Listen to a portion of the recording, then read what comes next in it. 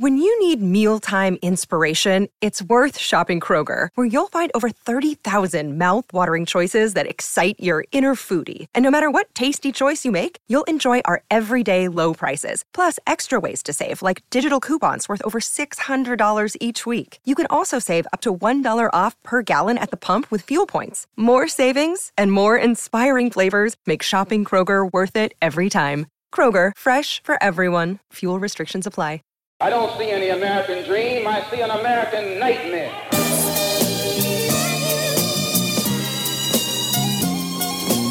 We never initiate any violence upon anyone, but if anyone attacks us, we reserve the right to defend ourselves. When you're in your own nation, in your own land, you're in a position to get justice. But when you're in another man's country, in another man's land, you have to look to that other man for justice, and you'll never get it.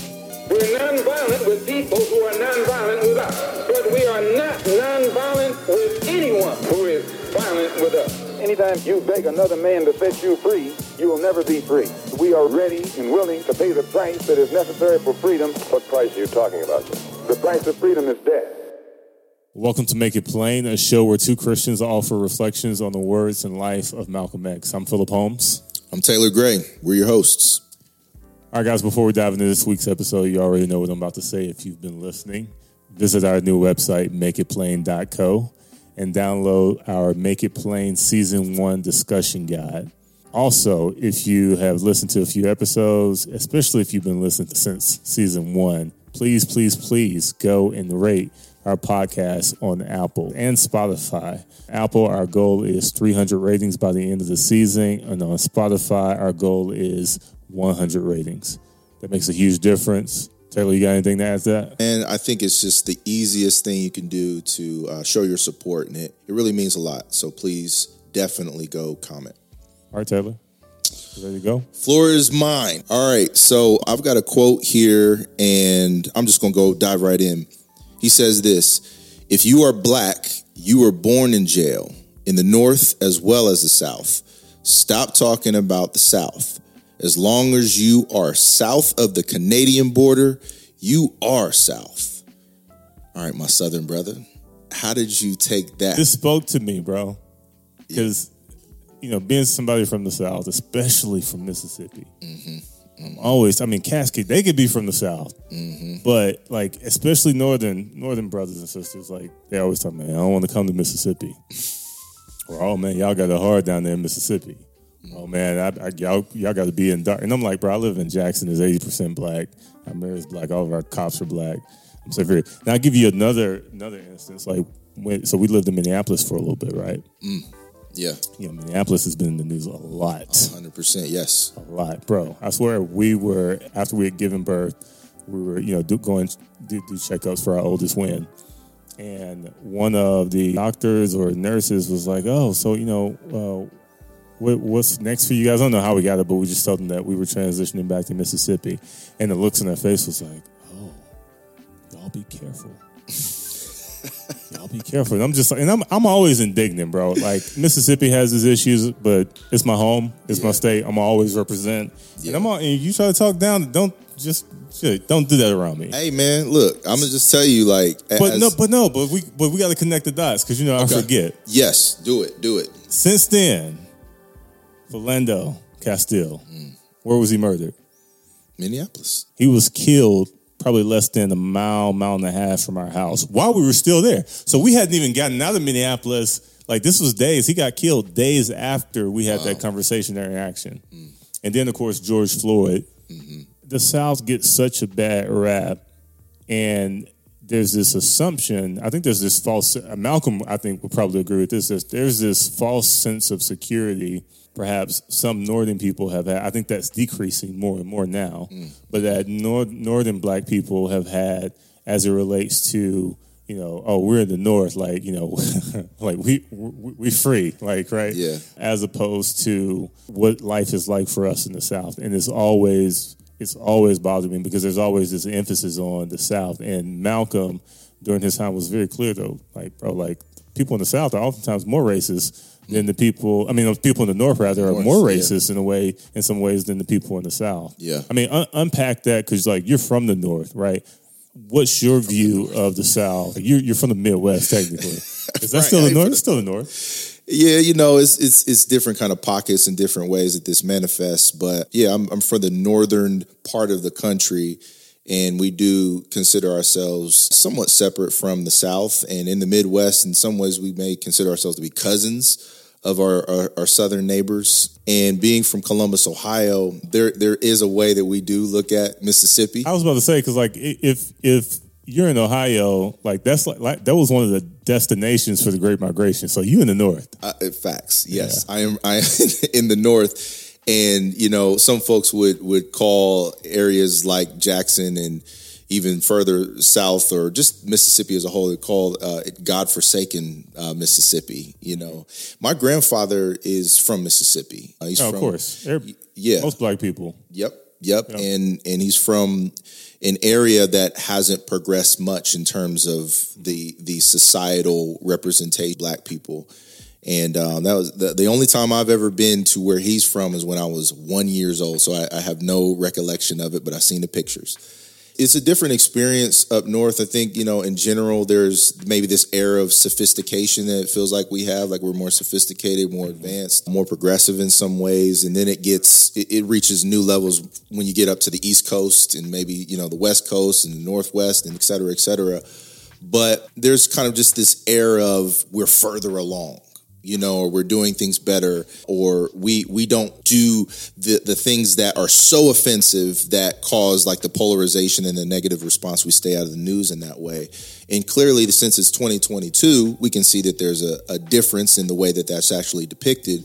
But for Malcolm to say this at that time, I think it was the response for when he said that was just kind of rousing laughter. Because there was a sense that, there is a difference between the North and the South. Last season, as I was telling you kind of, off mic, I was educated by your perspective about who Malcolm was in the South, versus his reputation in the North because he cut his teeth in the North. Mm-hmm. But at the same time, I think his message still could travel South. It just has different implications. It's also worth mentioning that, we don't know what necessarily in comparison, the Nation of Islam's presence was in the South versus the North. Could he draw the same kind of crowd? Could he have campaigned in the streets, talked so boldly and strongly against the church and Christianity in the South? And he wouldn't have had any black allies, though. Exactly. Yeah.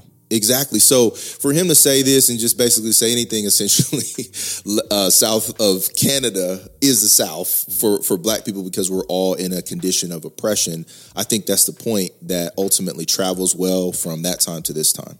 Yeah. And I think that, if you read Warmth of Other Suns, that a lot of black people knew that once they transitioned to the North, things were better, but they weren't that much better. However, there was this sort of, and I've experienced this because, again, I have cousins in Detroit. I had an uncle for the longest time. My grandmother, who just passed away, her brother lived in Dayton. I have an uncle that lives in Chicago, my granddad's brother. So a lot of family up there. And there's sort of this, when I remember when I was a kid, especially when they would come to town, they would come down in nice cars, and it was like Shirley's back at home, we go to church, Shirley's saying, hey, how you doing? Tell us, give us an update, give the church an update, stuff like that, right? Yeah. And we kind of felt like our cousins in the North were cooler, they were more educated, right? And they kind of even carried themselves like that in some ways. Even though when you look at the facts, reflecting on it now, that wasn't always the case. But it kind of felt like that at times. So for us, I was looking at a quote from The Warmth of Other Suns, and it basically said it occurred to me that no matter where I lived, geography wasn't going to change who I was, basically. Geography wasn't going to save me. And I think a lot of people knew that internally, but again, there's the facade that they felt like they had to keep up to say, my life has improved some. Well, it's so interesting, man, because now it seems like if there is any kind of migration going on for black people, they're going south. I was just in Atlanta this past week, and Atlanta is pretty much referred to as the new Wakanda. You know, like there's black people everywhere. Atlanta's different, bro. Well, and I know that's a culture in and of itself, but it's actually the destination for tons of black folks in the North. You know, and then you get places like Charlotte, and you know, like it's an actual strategy for a lot of black folks to just get down south. Now, some of that, you know, is just warmer temperatures in general, and then there's opportunities, economic opportunity, and things like that. But very different than the time that we're talking about. You know, where Malcolm was making this speech. Like you said, the Great Migration is going north, and to some degree, like we talked about last episode, the conditions are a little safer. You know, the knife is pulled out of the back 6 inches instead of 9. So you can maybe own a home. You can kind of build a community. You can participate in certain economic advantages in certain ways. And clearly, Malcolm was educated in a system that would have never been accessible to him in the South. Right. So there are measurable differences. But I think that the condition of oppression in this country for black people wasn't necessarily a debate. It was about different manifestations. And I think that's the point well taken, in the sense of even in what Malcolm was trying to accomplish in that speech is to rally people together for a common cause. You may not like my voice because I historically spoken from the Nation of Islam, and I consider myself to be a Muslim now, but I'm here with other pastors in this church to communicate this point. But I still feel like in some ways we contend with those different parts of the country superiority complexes in the black community. And we talked a little bit about this last season, about how Malcolm, even before his life change, or you want to call it his conversion moment, he observed the differences between the uppity black folks and the street folks. The Roxbury Negroes. Yeah, bro. Yeah. Like, and that's still a real thing. Right. You know what I'm saying? Like, in our quest for unity, if you want to just kind of use that blanket term, or a unified sense of identity, we still run into that. Right. You know, and so I wonder, like, if you feel that being a resident of Jackson, like, and it's so funny because I've tried to convince you to move, you know, like, or at least, and now I feel I feel a certain type of way knowing that you got family up in the Midwest and you still ain't came up to see me. So yeah, you still need to make your way up north a little bit. But I wanted to know, like, based on what you just said, like, do you still feel like there is this superiority complex? Because again, Malcolm's the contrast that we look at now, but we really could look at Du Bois and Booker T as well. You know, I don't know. Like, I haven't got out much over the last 3 years, so I would have to do another survey of black folk to see how they talk about Mississippi. But I mean, I think I was reading a tweet from somebody where they talked about the South was mentioned. I think it was, I can't remember the exact words of the tweet, but the South was mentioned in a negative connotation, escaping the South, right? It was something like that. And again, I just think this kind of gets right back to, like, Malcolm's point. I think a lot of people, they don't really, but this person was actually from the South who made that statement.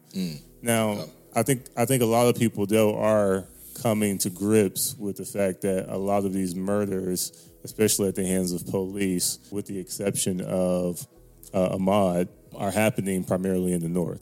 And so there's been way more incidents, at least recorded incidents, right? Because, you know, if there's not cell phone footage or something like that, it basically didn't happen, and the guy was a criminal, and we never really will hear anything about it. And the only reason we know the Ahmaud story was because actually a group of guys that I've actually been working with actually campaigned and did a lot of work locally to actually get national attention, give a case national attention. So these guys were like, after they had like murdered this guy, they were walking around for like 3 to 6 months. Yeah. And then the pandemic happened, and all of a sudden everybody's attention shifted towards this, and these guys have been working locally.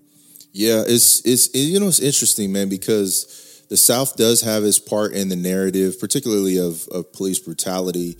You know, you've got Alton Sterling, and of course got Trayvon Martin. Right. You know, like that was in Florida. Yeah. Does Florida consider itself the South? You tell me, bro. How do you feel about them? I mean, I know how they feel about us. They don't try to. They don't think they're the South. Look, all of y'all. It's the bottom part of Alabama. They say that's the South, and everything else is just Florida. They banning books like they're in the South too.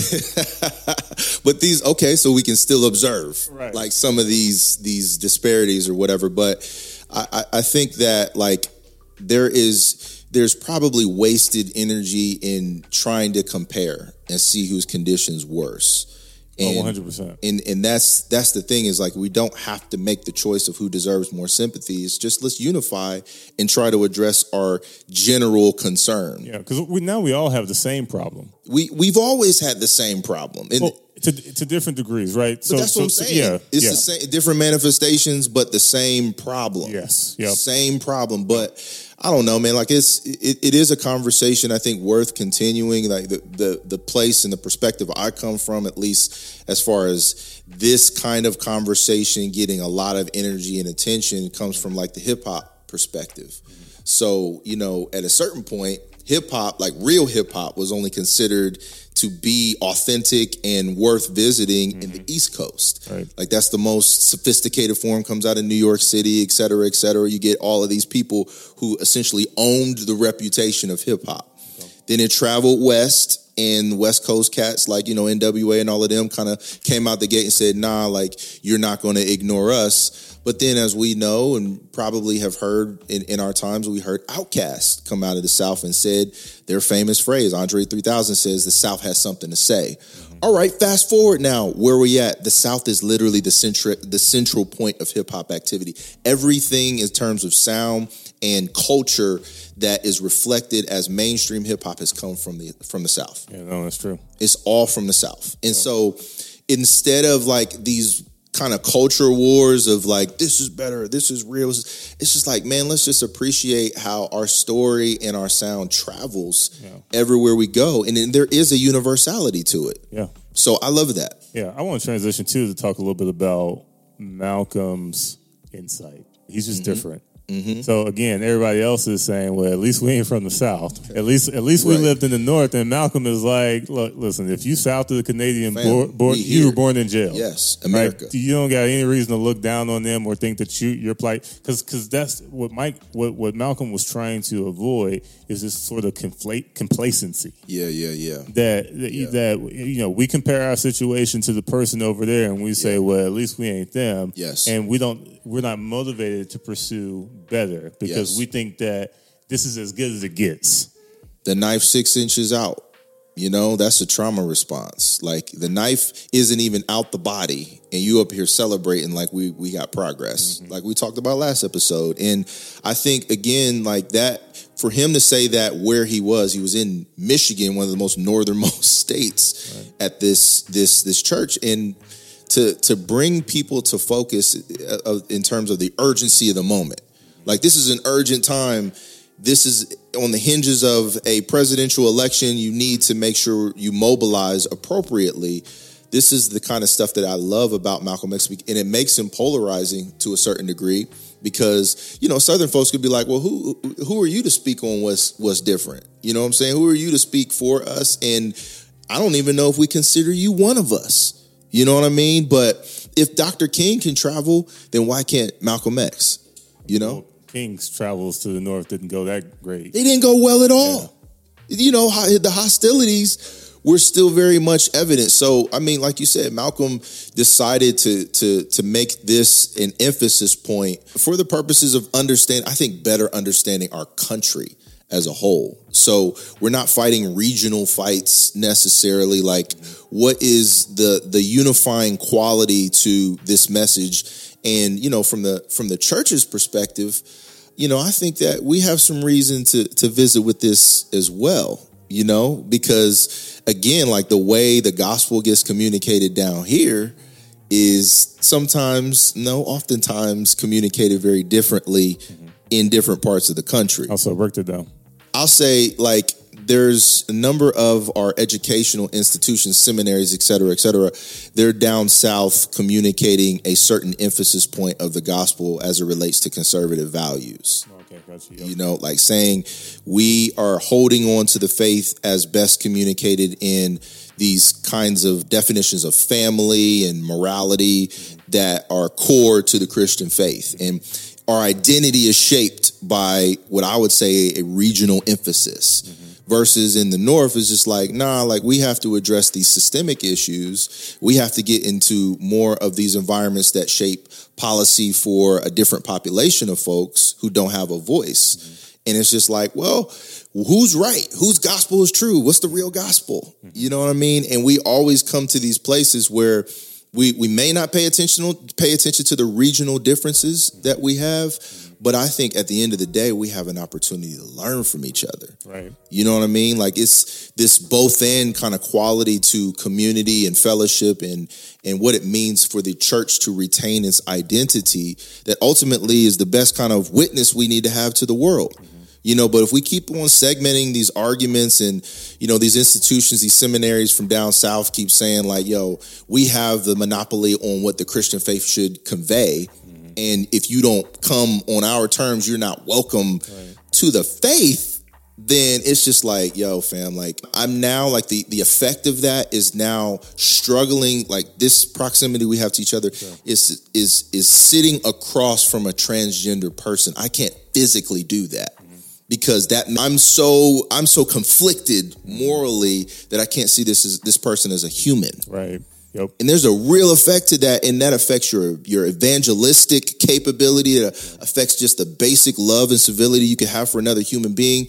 And I am very confident in saying that this is not Christ's intention or even the love that he left for us. Right.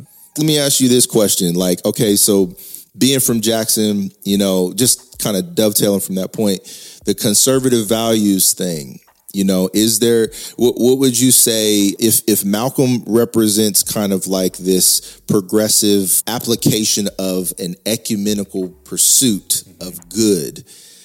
Your instincts, what do your instincts tell you when it comes to the church's capacity for ecumenical partnership towards the good?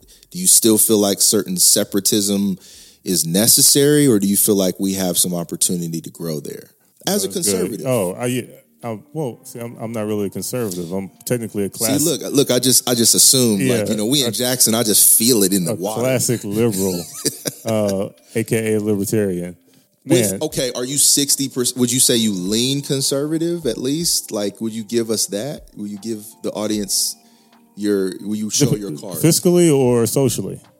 There we go. There, and off we go. What's the nuance there? I'm a libertarian. You do your own research to try to figure that out. I'm not going to spoon feed you on what libertarians believe. But for black people, I would probably be ignorant. more on the conservative side of libertarian. But that's what I'm saying. Like for black people, I would probably be more moderate on even some social things than most conservatives would be.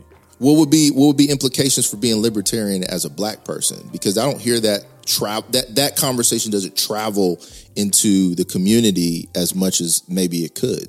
Because like these ideas must travel. Like and if Malcolm is saying what he's saying, he's like these ideas have to travel everywhere. Right. They can't just exist in one part of the country. I'll tell you this. One of the things that as a black libertarian that you have to reconcile or wrestle with is libertarianism kind of assumes that everyone is moving towards a society. So here's the good part, where everyone is treated equal. Is moving towards a pure capitalism in a sense, right? Right now, again, we talked about it in the last episode, 2 episodes ago, that America has pretty much wanted socialism for the rich, capitalism for the poor, and I think King said rugged capitalism for the poor. Because there's so many things, again, that the government subsidizes. I mean, I'm just thinking about the pandemic and how much money was given to the corporations. Yeah. And to bail them out, right? So the government is in the business of picking winners and losers, right? And for so long, African Americans were not allowed to win.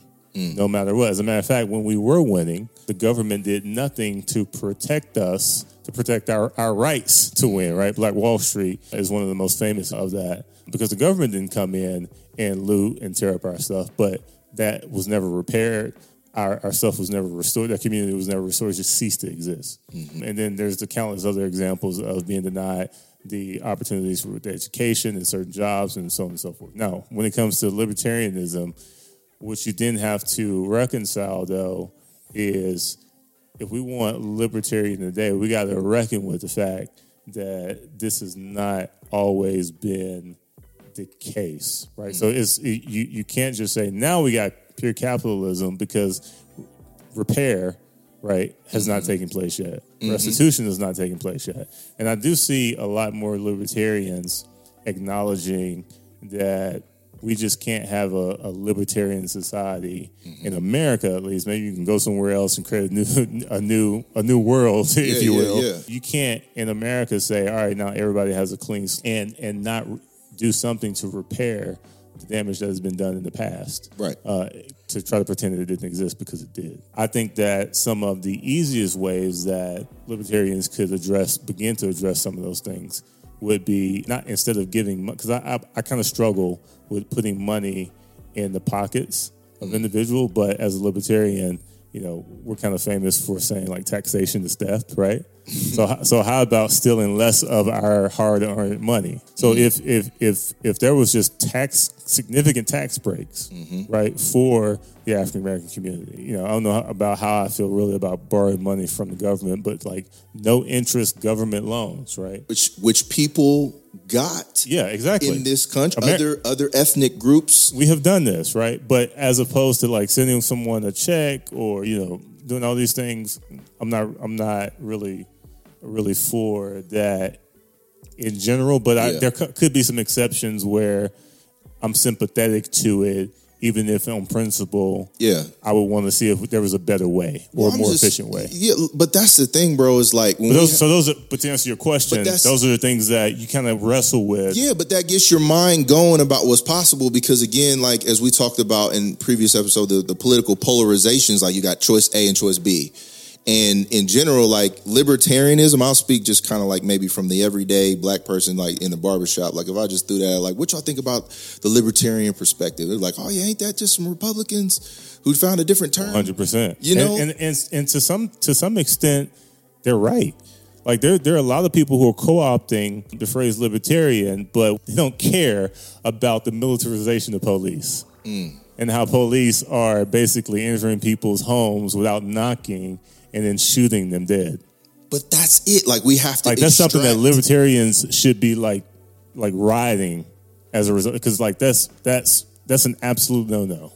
That is, so you've identified a passion point.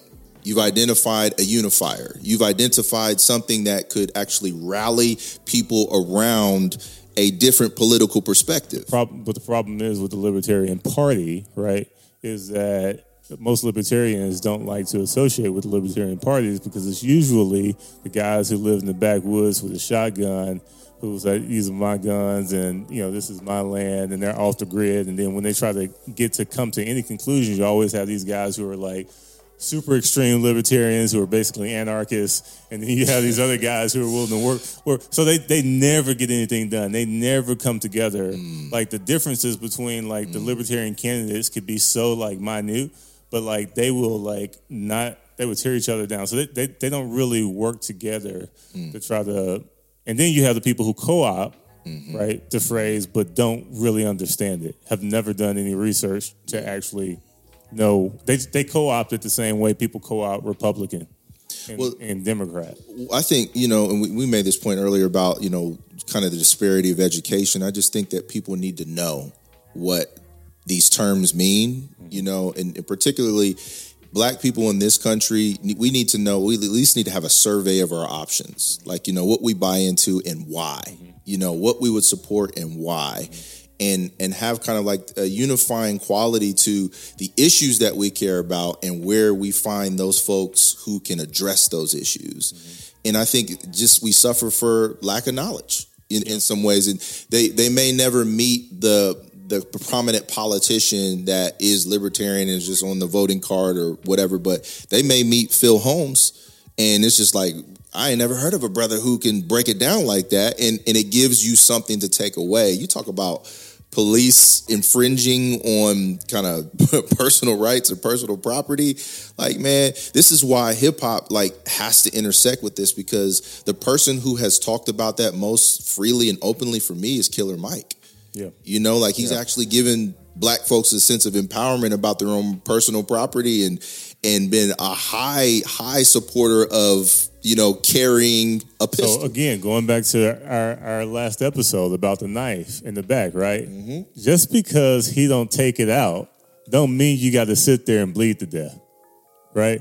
So if we're in a situation where we feel like white people aren't acknowledging the sins of the past, aren't trying to do anything to repair, that still doesn't leave us with any excuse to just lay there and die. Facts. Right? We still have a responsibility and a moral agency, and oftentimes it's both and, right? So when we come to these conversations, people don't know what to do when you're saying, I'm still going to hold like you as a class or as a people in general accountable for your refusal to repair or even acknowledge, right? And think deeply and to teach your kids about what has happened, right? All those things, right? Yeah. While at the same time, I'm still going to earn like my money.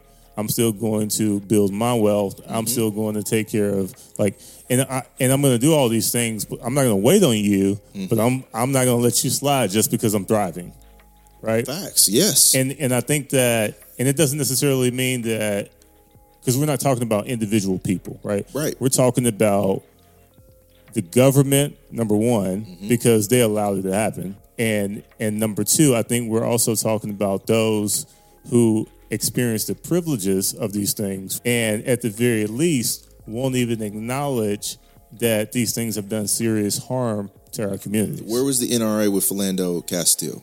So I love. I'm glad you brought that up, because that's what gets me. In these situations, the NRA, they are appealing to a particular audience. That audience that is kind of faceless. It's not white people everywhere, but it's a particular group. We already know what it is, bro. Well, this is the sense we have. It's Republican white people who give. They're not for gun rights. They're for the rights, technically, of their donors who have guns. I mean, their constituents. They're for white gun rights. Like it's just a fact. Like the population. But why is that though?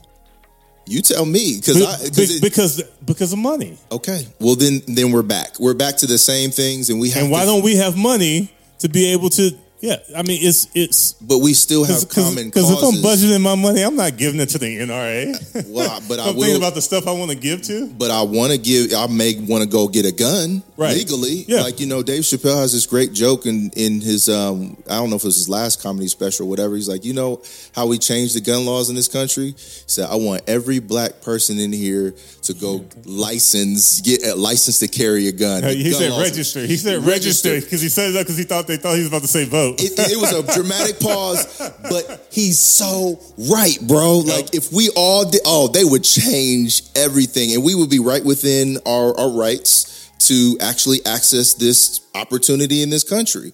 But the laws and the systems of America that say they're for everyone, they've actually been used against us. So the Second Amendment is not something we can hide behind. It's actually been weaponized in a certain way to cause us further oppression. So this goes right back to not really selective values. Yeah, selective values. That may be a good phrase to put it, right? We choose to have certain values in certain situations when they're convenient and when they're expedient.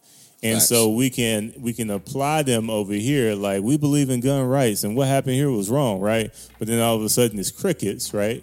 Over here, when it happens to somebody that our response is not going to prove to be expedient or convenient or comfortable. Facts. And I mean, listen, this is, again, like the ideas have to travel. And that's an integrity issue. Absolutely. But it's also, we were always back at integrity. But at the end of the day, like Malcolm talking about the explicit issues that we face in the North should travel to the South. And vice versa. Like we shouldn't just put ourselves in these pockets of regional conviction and not come together to accomplish a common goal. So like, and I'll say that for black folks, and that goes for our allies. Like if you say you down for the cause, then look at where the cause actually unifies us and actually mobilize your efforts to help us get to a better position in society. And for me, I think some of that is just political education. Being educated politically. So, yeah, at the end of the day, I think, again, he gives us a good opportunity to address our biases. And that would even mean internal biases amongst the community and unify us to a common goal that makes our situation hopefully. And more than anything else, it's a straight up reality check. Facts. Right? Yep, You living in this fantasy world thinking that you're somehow better off and thinking that, but in the grand scheme of things, you're still in jail. Facts. You just made you might not be in what is it called? Alcatraz. Yeah, but you're still in Hines County Penitentiary. It's still jail. And again, this is what made Malcolm. This quote right here. It's a simple quote. It's not saying anything that's like super radical, but it's profound and it's insightful, especially for somebody even today, but especially for somebody in the 1960s when there was such a stark contrast in what life was like in the South versus the North. Facts. And Malcolm saw then, right? Today, if somebody said that, you wouldn't necessarily think it was super profound or deep, even though a lot of people still have that mentality. Yeah. Because life looks kind of the same, right, in both places. Yeah. For the black experience, but for Malcolm to realize this in the 60s, when they were either Jim Crow laws still either existed or were just like the eraser marks were like still on the book. They hadn't even been blown off by the time he said this. That Malcolm was he was a prophet. He was ahead of his time. Yeah, man. Yeah. And we got to listen to him. We got to learn from him because he's one of the few people that I think can get us to the next step, because a lot of the tactics that he used are in a lot of ways still applicable today. Yeah. It wasn't about marching. Yeah.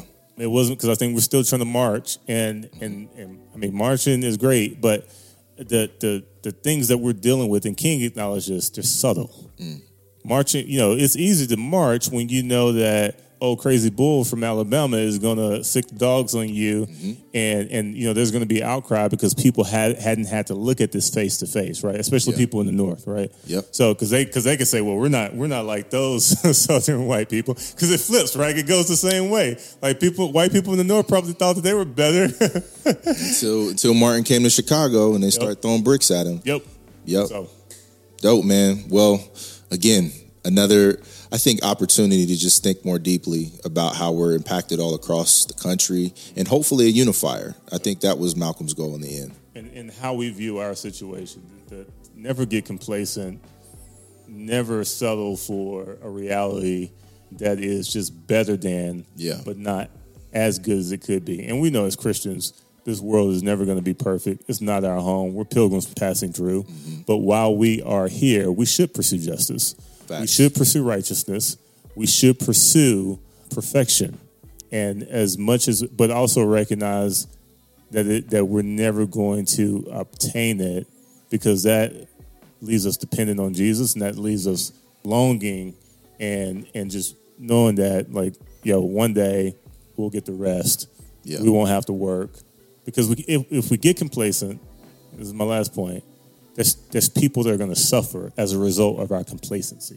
It's not about our situation. It's about loving our neighbor to say, I can't afford to be complacent, even though I might be happy with my plight. I might be happy with my situation, but my silence means that other people who have less than I have, who are suffering more than I have, are going to continue to suffer. Yeah.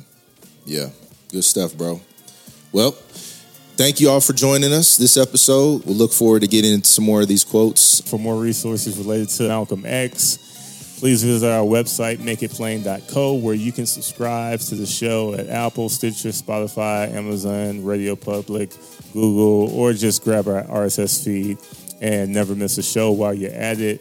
If you found value in this show, we'd appreciate a rating on Apple and Spotify. Remember, our goal is 300 ratings on Apple Podcasts and 100 ratings on Spotify. You can help us reach those goals, and it'll go a long way. You can also just share the podcast with a friend as well. Be sure to visit our website and download our free resource, Make It Plain Season 1 Discussion Guide. Join us next week as we continue our reflections on the words and life of Malcolm X. Peace.